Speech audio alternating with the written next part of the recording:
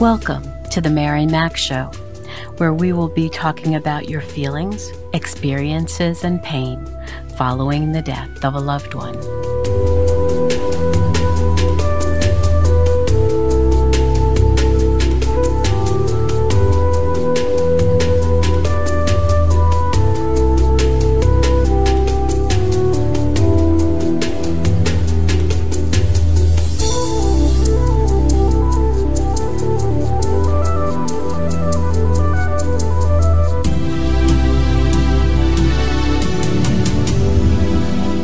Hello, my friends, my warriors. This is Mary Mac of the Mary Mac Show. I'm doing a series called Death by Fentanyl, a podcast series with some of the greatest activists in this area. And I am so fortunate tonight to have Andrea Thomas with me. She is an amazing woman who, after the death of her daughter Ashley back in 2018 at the age of 32, she created organizations to make sure that everyone will understand what is going on in our country and the incredible, deadly poison of fentanyl that has affected all communities in the United States, especially. These pills and these granules that are so small that are laced into cocaine and meth and even marijuana are killing our people, are killing our youngest people. Right now, ages of 8, I think it's 15 to 40, are the ones who have the highest rate of death by fentanyl. Ashley, as I said, was only 32, and she is survived by a little boy named Daniel, her son, who was 8 at the time of her death. And Ashley and her husband, Chuck, are raising young Daniel. She is the voiceforawareness.com founder. She also has another site called facingfentanylnow.org. And she has a Facebook group, which is the exact same name, Facing Fentanyl. But one of her shining accomplishments to me is that she was able to get a day every year that's considered National Fentanyl Prevention and Awareness Day. And it is now going to be each August 21st. About a week ago, she had an amazing event in New York City, which we will talk about, even to the point where her company, or I should say her organization's name, was shining brightly in Times Square on all the billboards, the electronic billboards up in Times Square. So I am very fortunate that she is with me today. And I thank you, Andrea, for being here tonight and for taking the time to tell us your story about your lovely daughter, Ashley, and how everything transpired in your life afterwards. Well, thank you for having me, Mary. My daughter, Ashley, was my firstborn child and one of 4. So she was the first love of my life, right? She was born overseas in Germany. Her dad was in the service, and so we were stationed there for some time. And, those first few years, she was really all that I knew, so we were very, very bonded. in so many ways, right? Aside from being mother and daughter, but we were just always together. It was just us. So, um, soon when Ashley was 3 or 4 years old, I had a second child, Devin, and Ashley and Devin were very close. She was his mentor and, his teacher for everything. And she guided him. So they were locked at the hip, right? All the time. And everything that he did. And then, of course, her grandparents, her being the first grandchild on both sides of our families. Oh my. She was the princess, right, of the family. So this young lady had so much energy, so kind-hearted, very intelligent, and always there to help everyone. So even when she was little, had a great personality. If my daughter walked into the room with 20 strangers, she would have 20 friends when she left that room. Oh, how nice. She was very, like I said, kind-hearted. She did not know her strengths, and she had so many. And, losing Ashley was horrific to all of us. It changed our family dynamic forever. Sure. And we still battle that today. We remember Ashley in every way that we can. Always, every day I see her smile bright in my head every day. And we make the most of our memories with Ashley and who she was through our advocacy.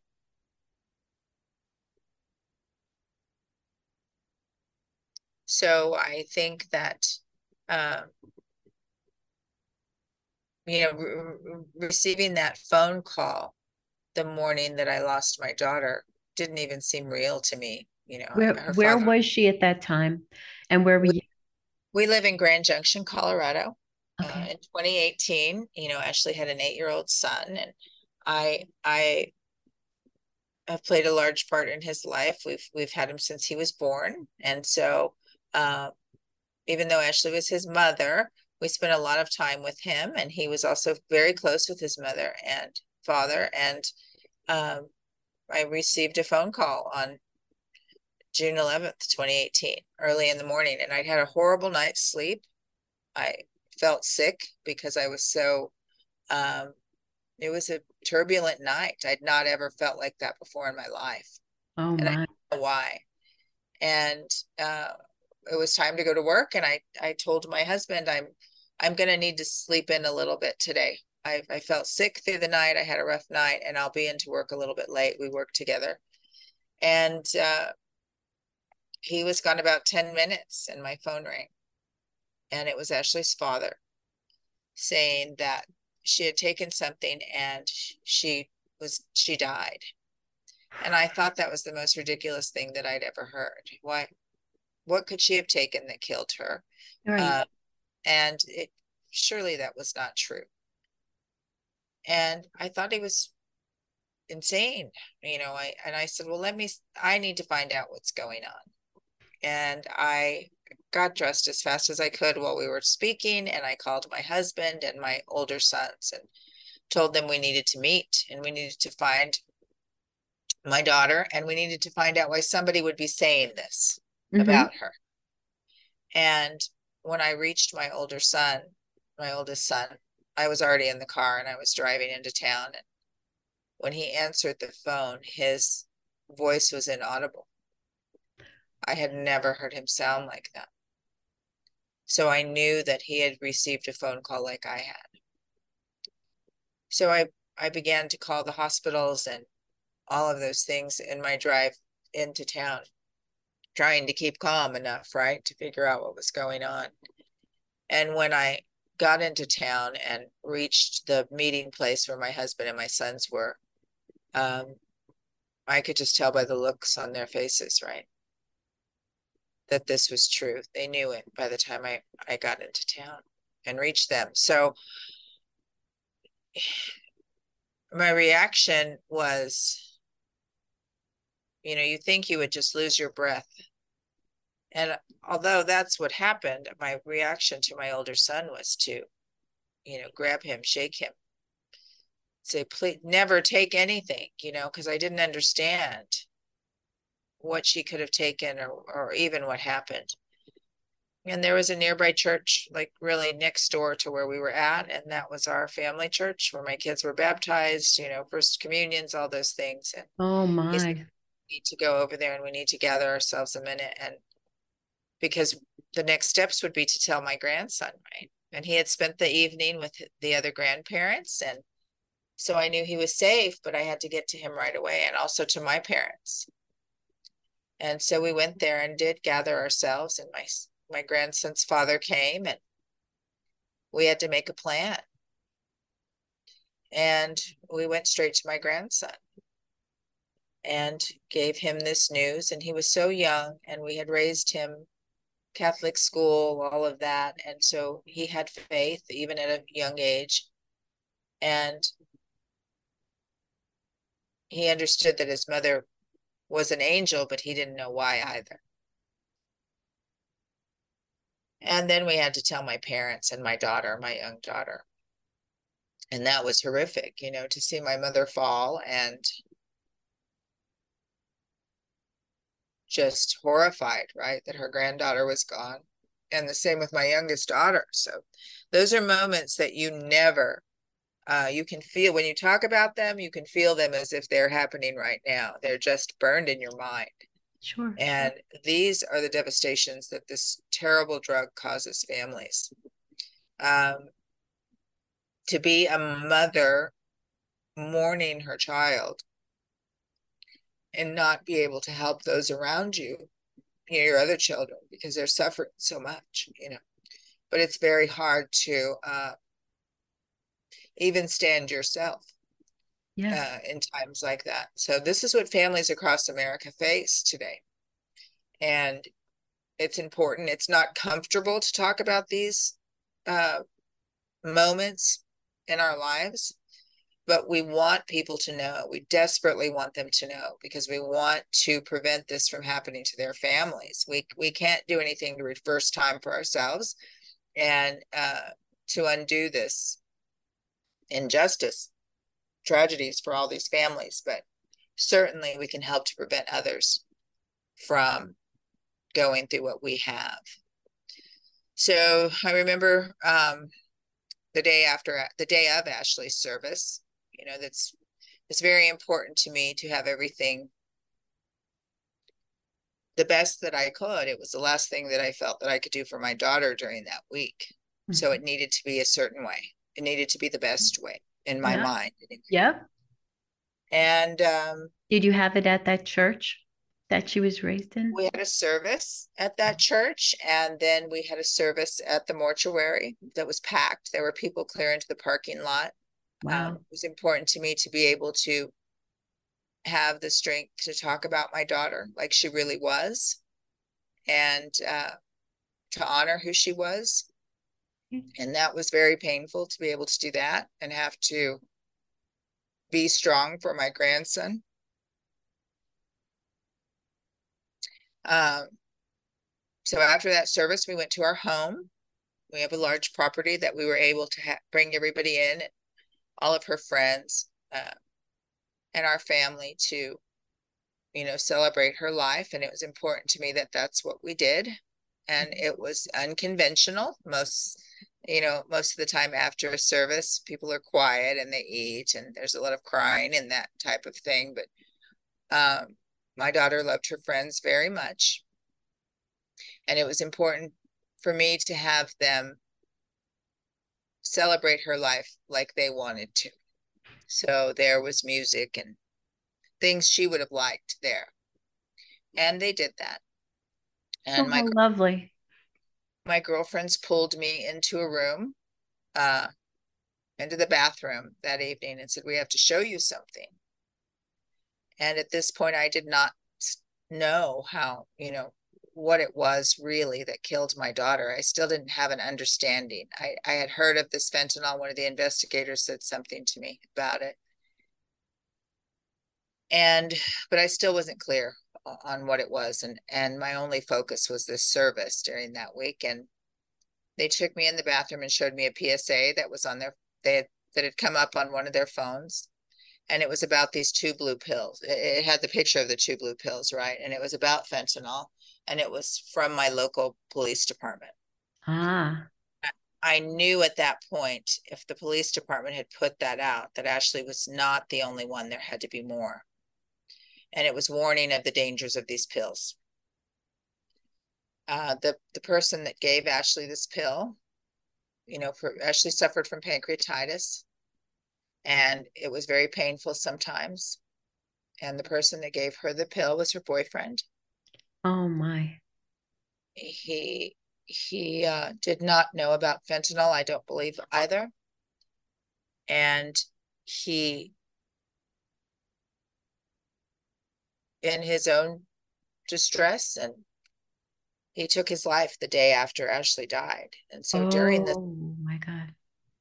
there were two families that were forever devastated from a half of a pill, right? From a half of a pill. Changed many, many people's lives and took away the people we love the most, right? So when they showed me this picture of this pill, I knew I had to do something. I just didn't know what. Mhm. And the next day, I remember waking up and not wanting to get out of my bed, because during that time, you wake up crying, Mhm. you go to sleep crying. It is like Groundhog Day every day, like it's just happened for many, many days after you lose a child. True. Other mothers would agree with me. And so that next day when I woke up, I didn't want to get out of the bed. I could not imagine, what was next.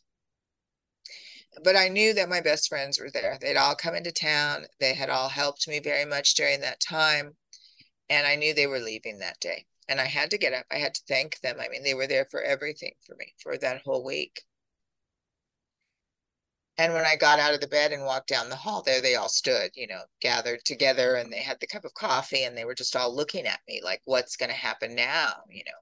And they looked, I felt just as bad for them as they probably felt for me, because I didn't know what to do to console them either, but they were there. And so I said, we have to make some phone calls. Let's get a paper and a pen, and we need to start making some phone calls. And we went out to my patio and sat down and drank our coffee and began to discuss who we could contact to talk to about these pills and to warn people.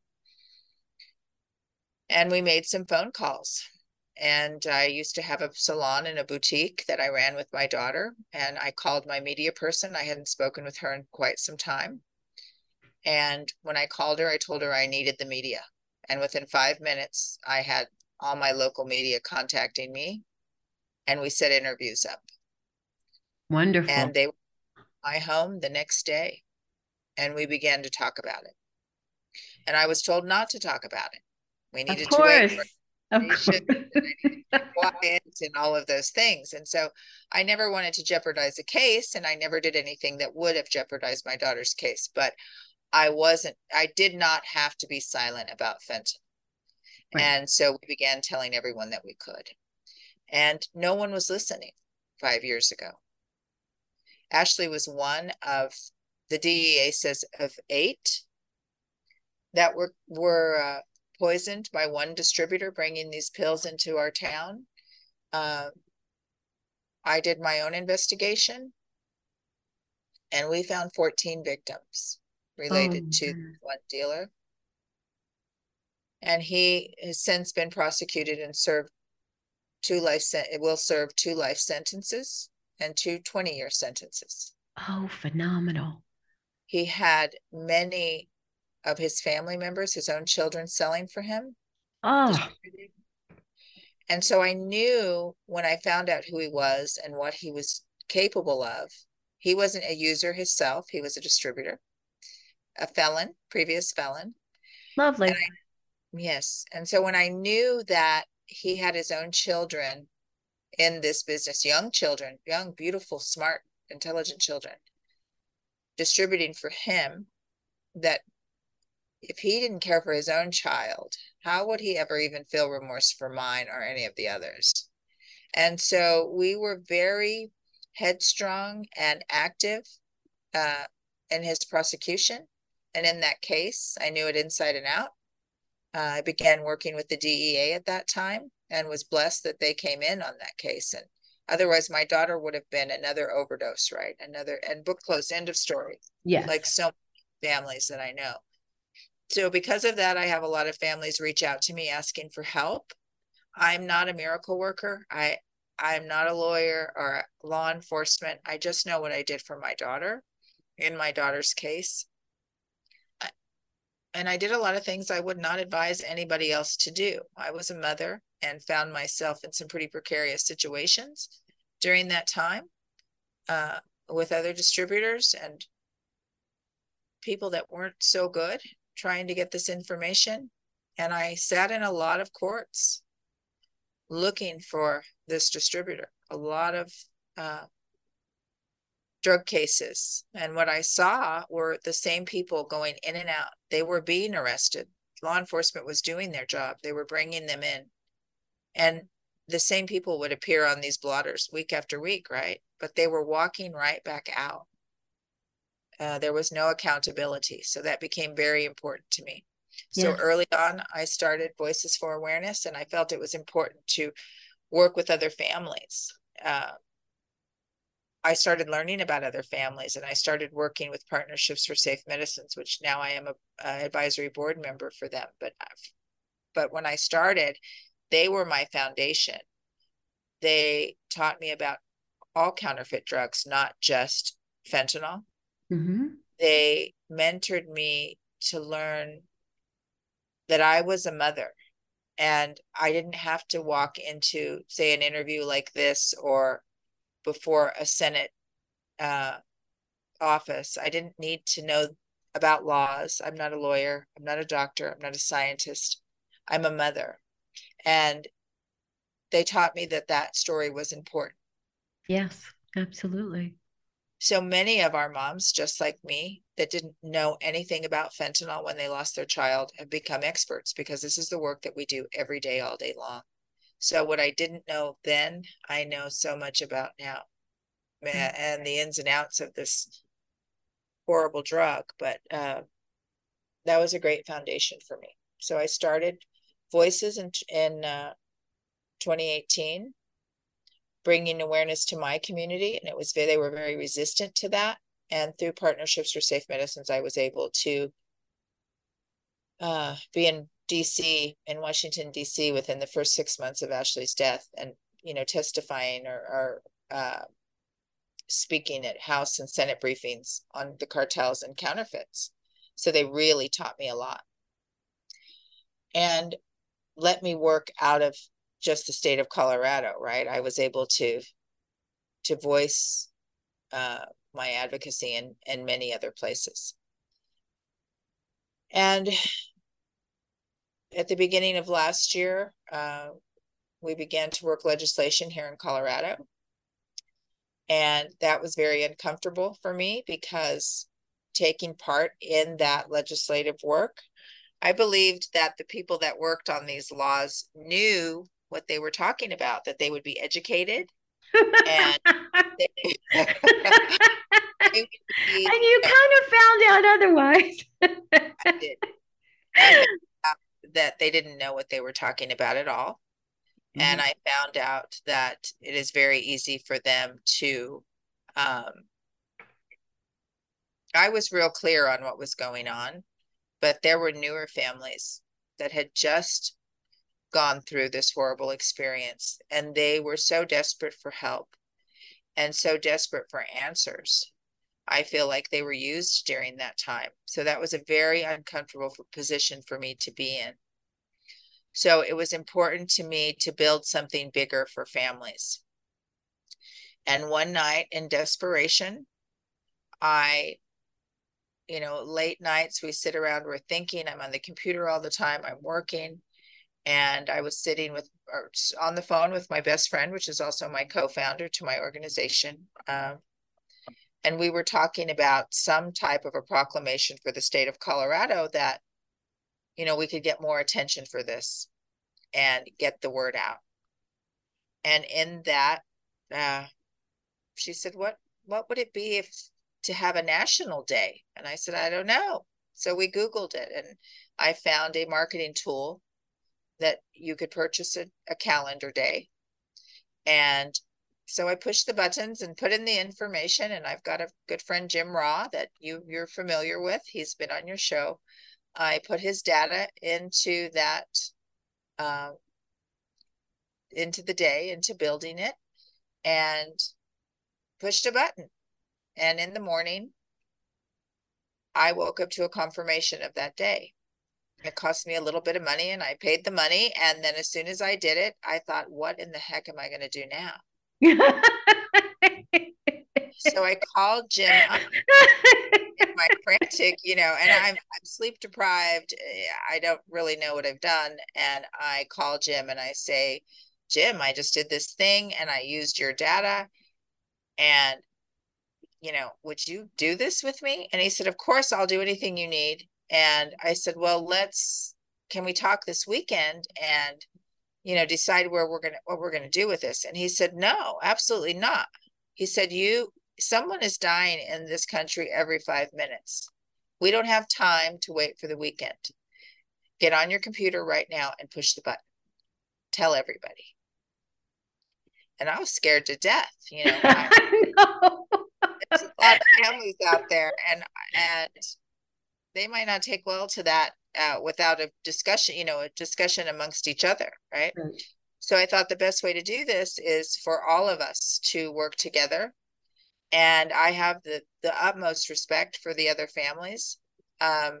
Many of us have different opinions. Many of us have a different message, but the end goal is all the same. And you have to realize that in this work that we do, we would not know these people in our normal lives had we not experienced this all together. And on top of that, they're grieving. And grief for your child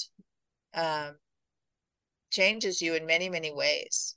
And so some days we are at the best of ourselves, and at other days we're not. And so it's hard to gather us all together. But that was very important to me.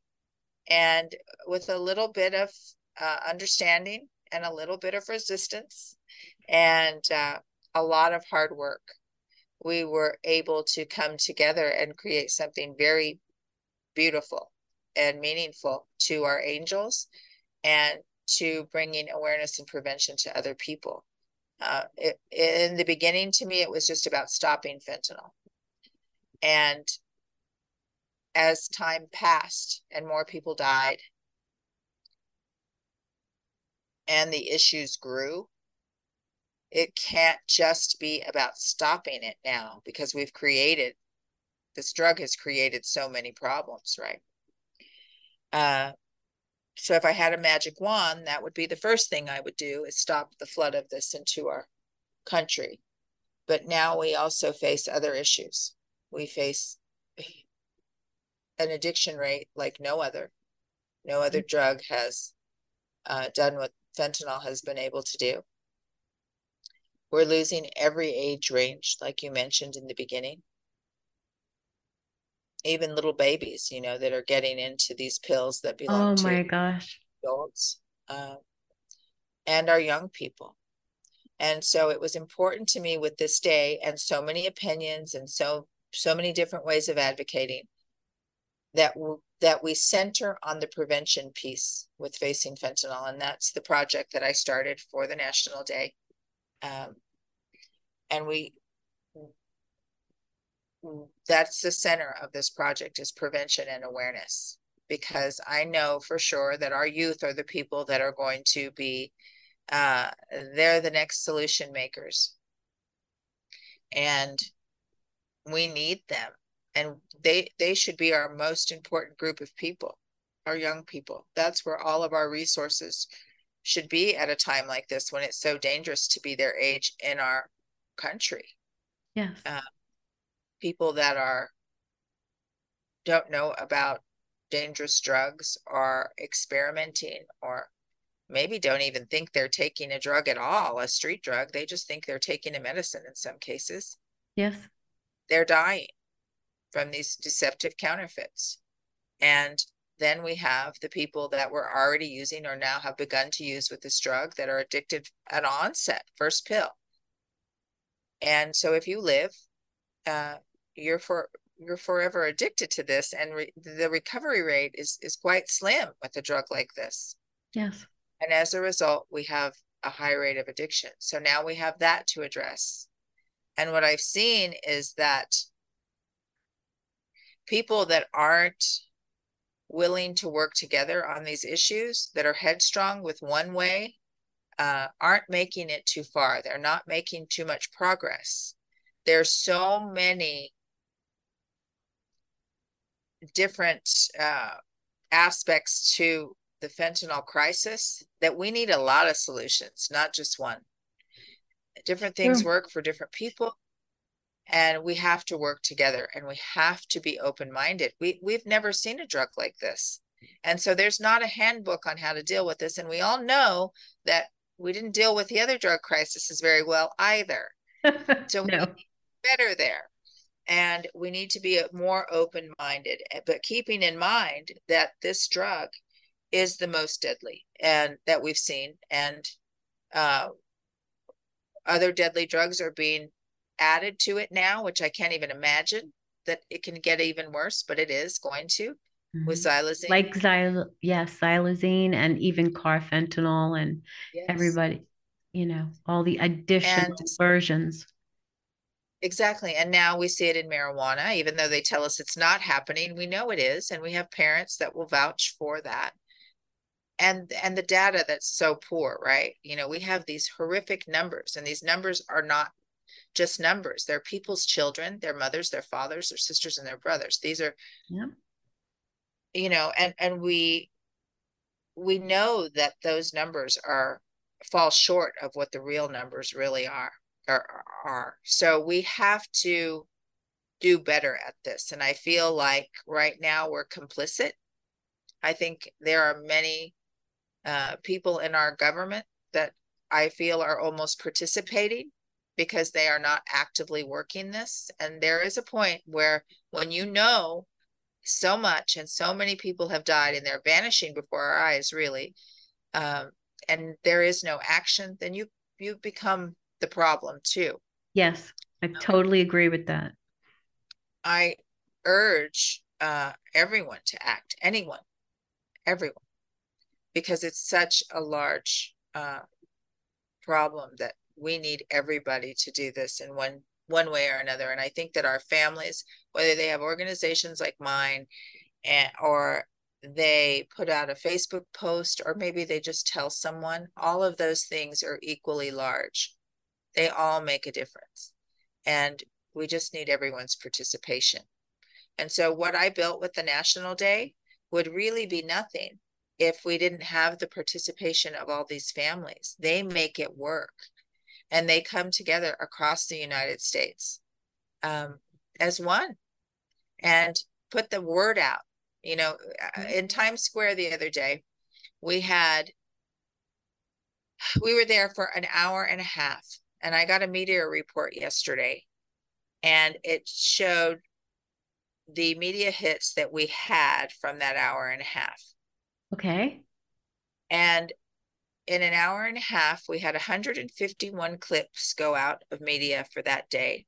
That's a lot.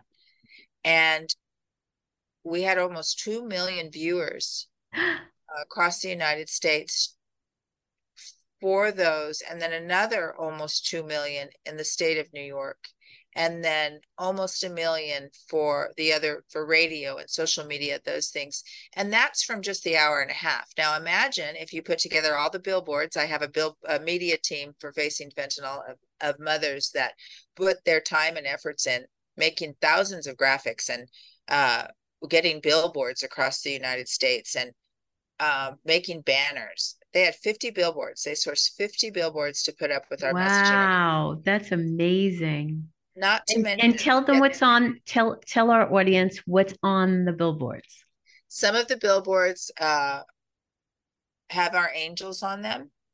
and the National Day observance, and the fact that one pill can kill, or fentanyl is the leading killer in the United States. They built a beautiful campaign. But where I'm getting to with all of this is that we do this as families with zero. It is our time. There's no big financial support Right. There's somewhere. no budget somewhere.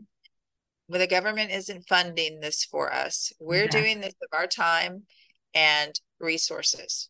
So with nothing, we reached millions of people in one day.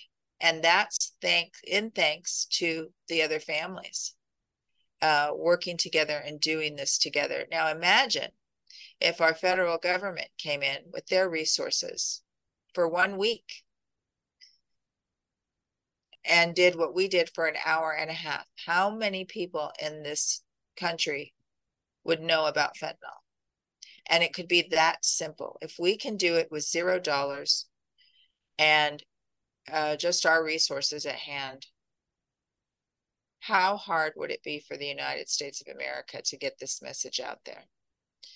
It's so disturbing to me that something that is so preventable could be dealt with. And not that we can save every person or stop every person from using drugs, but we sure could warn a lot of people and at least educate them to make better decisions than they are making right now and save a lot of lives. So it is just Absolutely. that we don't. Absolutely. It's just disturbing to me, very disgusting to me that we don't. Mm-hmm. So these families to me are the reason that this issue stays at the forefront, and we will continue. We've already begun planning for next year in New York with the help of our federal partners. And we've been doing a lot of work with DEA, but also with our other federal partners. And they're, we have this idea that if we have these certain partners, these like federal partners that I'm talking about, that we can just do anything, right? Because we think they can do everything. They can't. Their hands are tied in a lot of ways, and they are asking for our help, and they give us credibility. By standing behind us, they give us credibility. So it's a two-way street. And we know that the jobs they do, like DEA, for instance, their job is going out there and getting the big guy, right? And that top distributor. And now they've opened their doors to us and to our families, but they're not trained on grieving families. And so we're a handful. And so we need to try to make their job a little bit easier, and they in return can help us. And so that's what we're trying to do with law enforcement and some of our other federal agencies. And we all know, when first responders are out there, firefighters, my husband was a firefighter, and you become jaded because you see horrible things every day. Right. And so sometimes you need a reminder of what's on the other side of that face you're dealing with. And that's us. And so working with our federal partners and working with law enforcement, I think, is a very good way to bridge that gap. Yeah. And motivate them to do the best job that they can, knowing that they're stopping other people from experiencing what we have. So parents, families impacted play a very big part in that.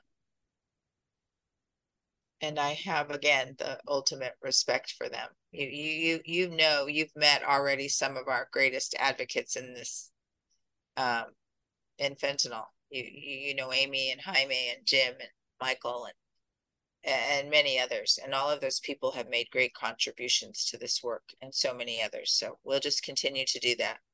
I'm the biggest fan of our parents, people that have had the worst thing imaginable happen to them, and they still get up every day and try to do this work. I don't even know how that can be. For me, it's been a lifesaver. It's the most admirable thing, because no one can do it with all that you've been through. No one can do it better than a parent who has lived through this, or a sibling who has lived through this. you you take your pain and you turn it into activism, and it's one of the greatest um, way to honor the people who have left us. That's what I believe. I agree. You know, seeing our angels looking down on us in Times Square, it was hard to even speak, and I had to start talking as soon as that billboard started, right? And our sound went down, and it was, you know, the first one, so it's like a trial run, right? We'll do it better next year, but and you're in the loudest corner of the country, Yeah. and so we started screaming it out, and there they were. And that's what makes us continue to do this every day, right? And then looking around you in this year, you know, talking about all the aspects of fentanyl and what it's, you know, all of the different problems that we're facing, the deaths, grandparents raising grandchildren. We have a, you know, I've had my grandson since birth, but there are families out there that are seniors raising one or two or more children. Oh, uh, yes, because they absolutely. have lost their parents to fentanyl poisoning. Those are issues, and the addiction and the crime, uh, the lack of accountability. There's so many things, the need for help and recovery. So there's so many issues now. But I began last year working with um, Michael Fiore, and I was having my home event was going to be in Denver, Colorado. That I'm from Colorado. So we were out at the Capitol area having our event, and I had all the fancy names there, right? The DOJ and the HIDA and all the people. And I was introduced, lucky enough to be introduced, blessed to be introduced to Michael Fiore. And Michael is from Brooklyn, New York. He was living in California. Oh, He had wow. just entered recovery. Uh, and I saw a little bit of his work, and what he had to say was great. It was a little rough, but he had a lot to add to the message. And he came, I brought him out to my event, and I instantly fell in love with what he had to say. And he was there hoping to learn from us, but instead we learned from him. Oh, We had a letter out to the president at the time asking for him to address the national security crisis, asking him to address the public health crisis. And Michael was calling that letter a petition, and he was doing a lot of social media about it. And he didn't quite have it on target, but he was doing well. And so the evening before our event, we were going to dinner, and we were talking, and he said, I need to show you something that I just got, that I just received. And somebody had replied back to his post about the petition. And it was a person that was actively using and homeless. And they made a video in response to Michael's that said, please go to this website. Please sign this letter to the president because we're dying out here. And when I saw that, I'd been so hesitant this whole time to work in recovery because you see, my daughter was an alcoholic. I And see. so that's where the pancreatitis came from. And it was very painful for me to work in recovery. And I don't know about recovery. Um, I I don't know about recovery. And I had tried so hard to help my daughter in every way that I could. Sometimes you feel like you love them to death because you couldn't help, right? And ironically, you know, she had another addiction, but this pill still took her life. Uh, so when I saw Michael able to reach people outside of this bubble that we live in as fentanyl advocates, right? Sometimes you're just singing to the choir, and we already know what fentanyl is. We need to be out of that bubble and reach the public. Yes. So I began working with him, and what he did is brought in the recovery community to walk with us, share our same message, and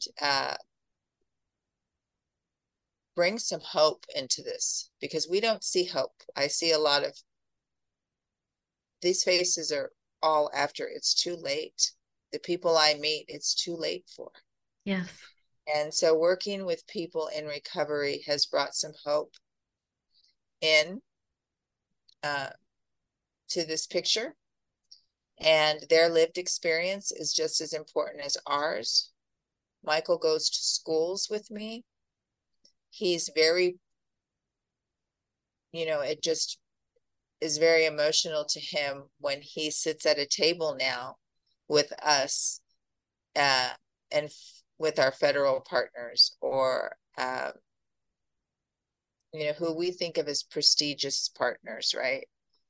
Because he can't imagine the life that he lived, 20 years of being addicted to heroin and Wow. living on the street or living on the subway, and now sitting at tables with DEA or Homeland Security, or being presented a certificate of appreciation from his state senator, those types of things. Wow, that's so great. I love seeing it, because see, none of those things to us, um, although people are very kind to us and we work with a lot of lovely people, uh,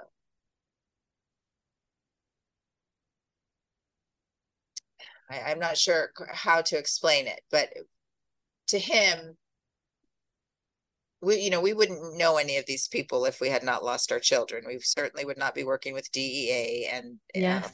security and all of those things. Uh, and we're grateful, but not impressed by we need help. And so we're not looking for anything fancy. Anyway, Michael, sitting at these tables, it's a joy for him, because what he lived and what he now sees of his life is so very different. And I'm so very proud of him, and that he took a chance on us, and and it's ironic to sit with him and know his story and see how far he's come. And I myself know that before my daughter died, I may not have wanted to associate with someone like Michael in this capacity. He's my most trusted partner, uh, aside from Amy and Jaime, that I work very close with, and I love them to death. But on a daily basis, Michael and I work together, and he has been an asset to our work and our family, amongst other things. So I truly believe that if we pull in our recovery community as much as the affected families, these are all the people that should be sitting at the tables. And I would like to see them sit in those seats, in those important seats. I would like to see all of us, our affected family members and people in recovery, sit as legislators, as people that make these decisions, instead of people that don't have any lived experience and do not have a stake in it like we do, or don't think they have a stake in it like we do. Right. No, I definitely have always believed that the people who are the closest to the issue are the ones who are going to change it and who have the most knowledge and unfortunately the most pain that makes them want to do that. And I just admire that so much. Um, Advocacy is a major, it's a major, major event that goes on for years, and changing laws, writing laws, designing laws that work, having people in your corner who have the power to get this done is really what we yearn for, Yes. you know. I think about, when we first started this national day, and a lot of people that I spoke with to bring on as in support of the day, said, why do we need another day? We have days. We don't need another day. And I'm thinking to myself, we're losing hundreds of thousands of people. How do we not recognize this problem? And why would you not want a push altogether? Because we all work prevention every day. That's what we do, these organizations and these families. But we needed to come together in force. We needed to be as loud as we could in one day and affect as many people as we could. And together we could do that. And so there were a lot of naysayers, and that was just 1 year ago. And we worked hard to received this resolution. It was unanimously signed. And the idea that we have a Senate resolution that observes the day this year and every day, every year after, that's phenomenal to me. Because in It this is. moment in history, when we suffer so bad from this problem, from these drugs, um, we need to think about all of the lives lost, all the families devastated, and how we can do better and how we can all work together. And so a lot of this information is in that, in the resolution, all of our partners that we hope to work prevention every year and observe all of those people that we've lost, and the need for drug-free communities, or prevention for our youth. I just love that. I although it doesn't bring anybody back and it doesn't stop the flow of fentanyl like we want it to, it does observe all that we've lost. And that's really important to me. It's a bittersweet thing, but it's very, very important to me. But I also think that just having it available, just having it so people become a lot more aware, is another great part of this. People who have never heard of fentanyl before, they don't even know what it is. I was speaking, I wrote something every week on social media. I post about the recent episode, and somebody DM'd me and said, um, I'm over in England and I never even heard of this, you know? And so I said, well, go to the beginning and watch them all because you do need to know. We have no idea if it's going to creep into England or not. Well, and we know that now. We know that it's in different parts of the world and other people are being affected. And, if we're not talking about it here, imagine what it's like in other places in the world. Right. But we certainly have to address where this is coming from. Oh, without a doubt. And so, are these precursors coming from China? Uh, and there's no restriction or accountability for a country that is killing so many of ours. And of course, these narco terrorists that are distributors that are flooding our country with this and making it available, these counterfeit pills. Coming up from Mexico. Yes. I mean, this is something that has to be addressed. We cannot allow this. And when we have such a disregard for human life in our country, what does that say about us? And how are we not? I mean, we should be revolting against something like this, because until it happens to you, you don't get the magnitude. But now we know that 1 in 10 people in the United States has been affected in some way by opioids. And so it's just growing and growing and growing. And again, those numbers always fall so short of what reality is, because Yes. we don't know how to measure all of this yet. So we've got to do something. And it's coming through every border, right? Legal, illegal, open air. It's coming in by drones, by the mail. It's coming in every way. And so we have to do something about this. And so I hope in this next election that's coming out or coming up, that this is addressed by every candidate. We will certainly be posing the question to them, and we want to meet with them.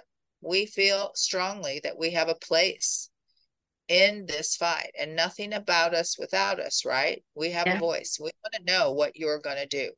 And so we hope that that's not ignored, and that plays a very big part in whoever the standout candidates are this year. And we Well, still put question. it's not that difficult to contact every single one of them with a questionnaire. of what exactly you want to see in legislation and what their commitment will be to, stop the flow from China, stop the flow from Mexico. And once you get all that detail, you put it on your website. Yes, we're in the process of doing that right now. Yay. And So you tell everybody what their responses were. that's People right. need to know that.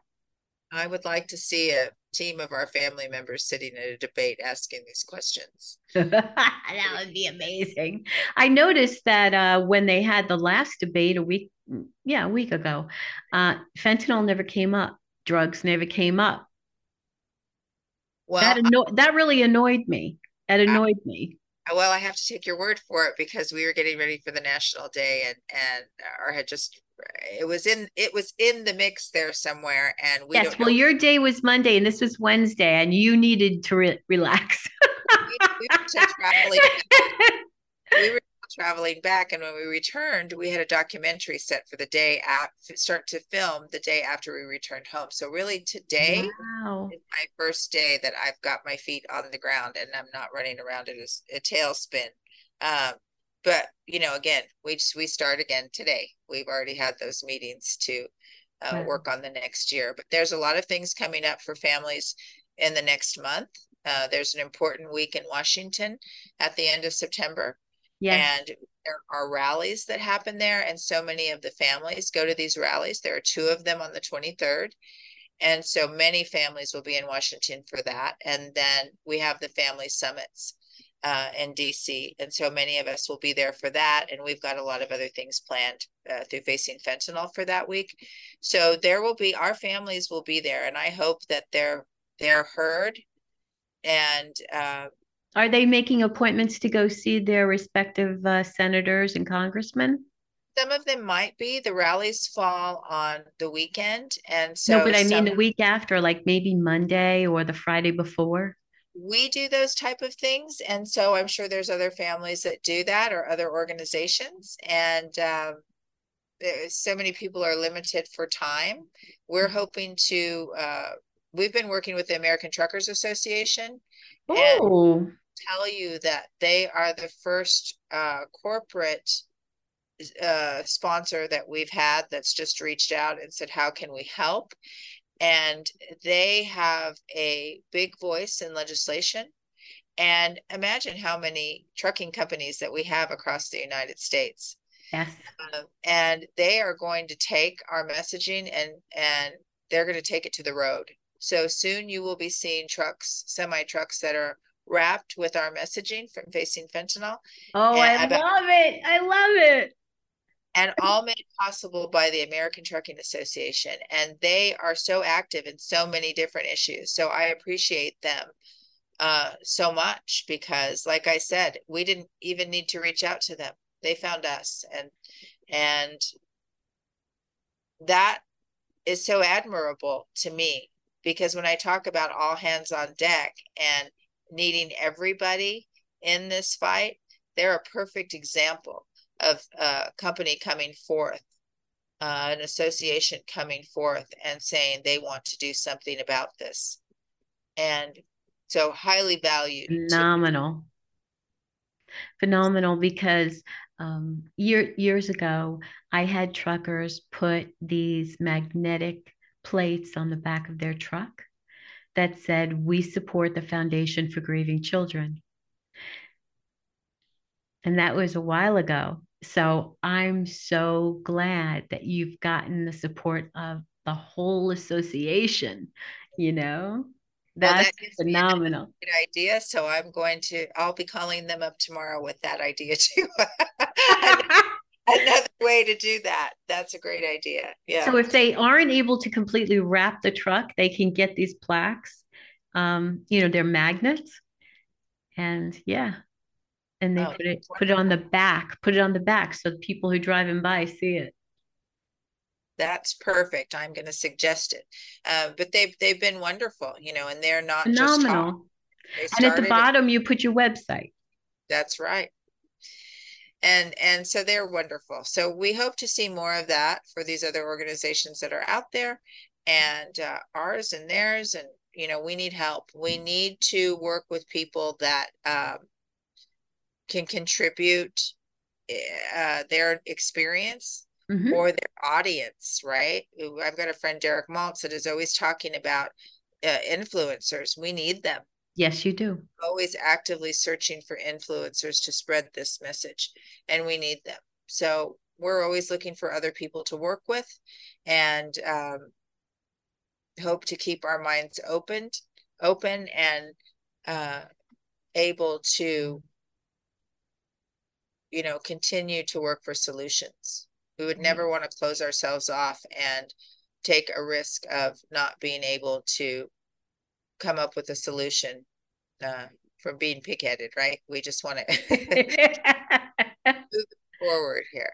So I appreciate you so much having me and many of my friends on your show to express how we feel and learn about what's happening to so many families across the United States. And I guess that I told you a little bit about the national uh, the public health crisis and the national security crisis, which is now becoming a humanitarian crisis, in my opinion, um, because so many families are affected, so many families are suffering. But I'm sure that my friends went in depth on those issues in their interviews, but I like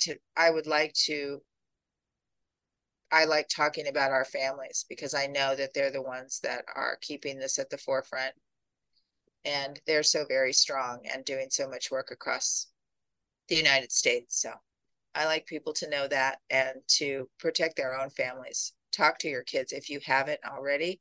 Don't wait. There's no perfect time. Do it now. Turn this off and go talk to your kids right now. It could be the conversation that saves their lives, and be open and willing to hear. Our kids most of the time know more about what's going on than we do. Yes. Regardless, just open your heart to that conversation and listen, and show them the stories of people impacted, whether they're in recovery or families like ours, that you can see in Dead on Arrival, the video that Yes. I was just going to say that, Jaime. Stopthevoid.org. You can yeah, find it there. and they have made a huge contribution with that video to our advocacy work. I think it's one of the best tools that we have out there Yes, to I show agree the with reality. that. I push that all the time. It's only 20 minutes and it's phenomenally done. It's just there is a place where Steve shows you how many pills it takes to kill yourself, how many granules of fentanyl it takes, how much heroin it takes, but when you see the last one where the is only a little baby granules in fentanyl to kill you, it really does shock you if this is the first time you're ever seeing that. And to hear their stories, I can never get over Amy talking about Alex. I've seen it a million times in my work. I can never unhear Jaime screaming out for Daniel, or Yeah. Steve posing the question, if you knew about fentanyl, to talking to his daughter, in essence, why did you still do it? Right. And Matt also, talking about taking those photos and always seeing the person that's missing instead of the people that are in the photos. And Yes. that's what it's like to be in this situation. And so I impress it upon people to please, please, please talk to your family and uh, help your community. That's where we can make the biggest difference. That's immediate, and Right. helpful until we can get our government in here to do harder work. So thank you so much for having me. You are most welcome. And I want people to remember to go into the show notes where I'm going to put down all of Andrea's links, and she can be reached at her Facebook group. But really take the time to look at facingfentanylnow.org. There is so much information on that site. And for her other site, Voices voicesfораwareness.com. Um, but the Facebook group is very active, and there are families on there who communicate with each other. If this has occurred in your life, if this has happened in your life, you really want to connect with other mothers and other fathers and siblings who are like you, who can understand you, who can give you comfort, because the very best person to be around when you're in agony is another mother or father who knows exactly what you're going through. And when they say that to you, they mean it. It's not like someone who comes up to you at the funeral and says, "Oh, I lost so and so. I really know how you feel." Well, no, you don't. You just don't. And we try to be nice, but underneath our breath, we're thinking, no, you don't. So, friends and family, I thank you for listening in today. Please, please subscribe, rate, share, comment. Let us know if this has affected you and what you thought of this episode, and give our best to Andrea for all the good work that she does for everyone else. And I thank you very much for being with me today, Andrea. Thank you.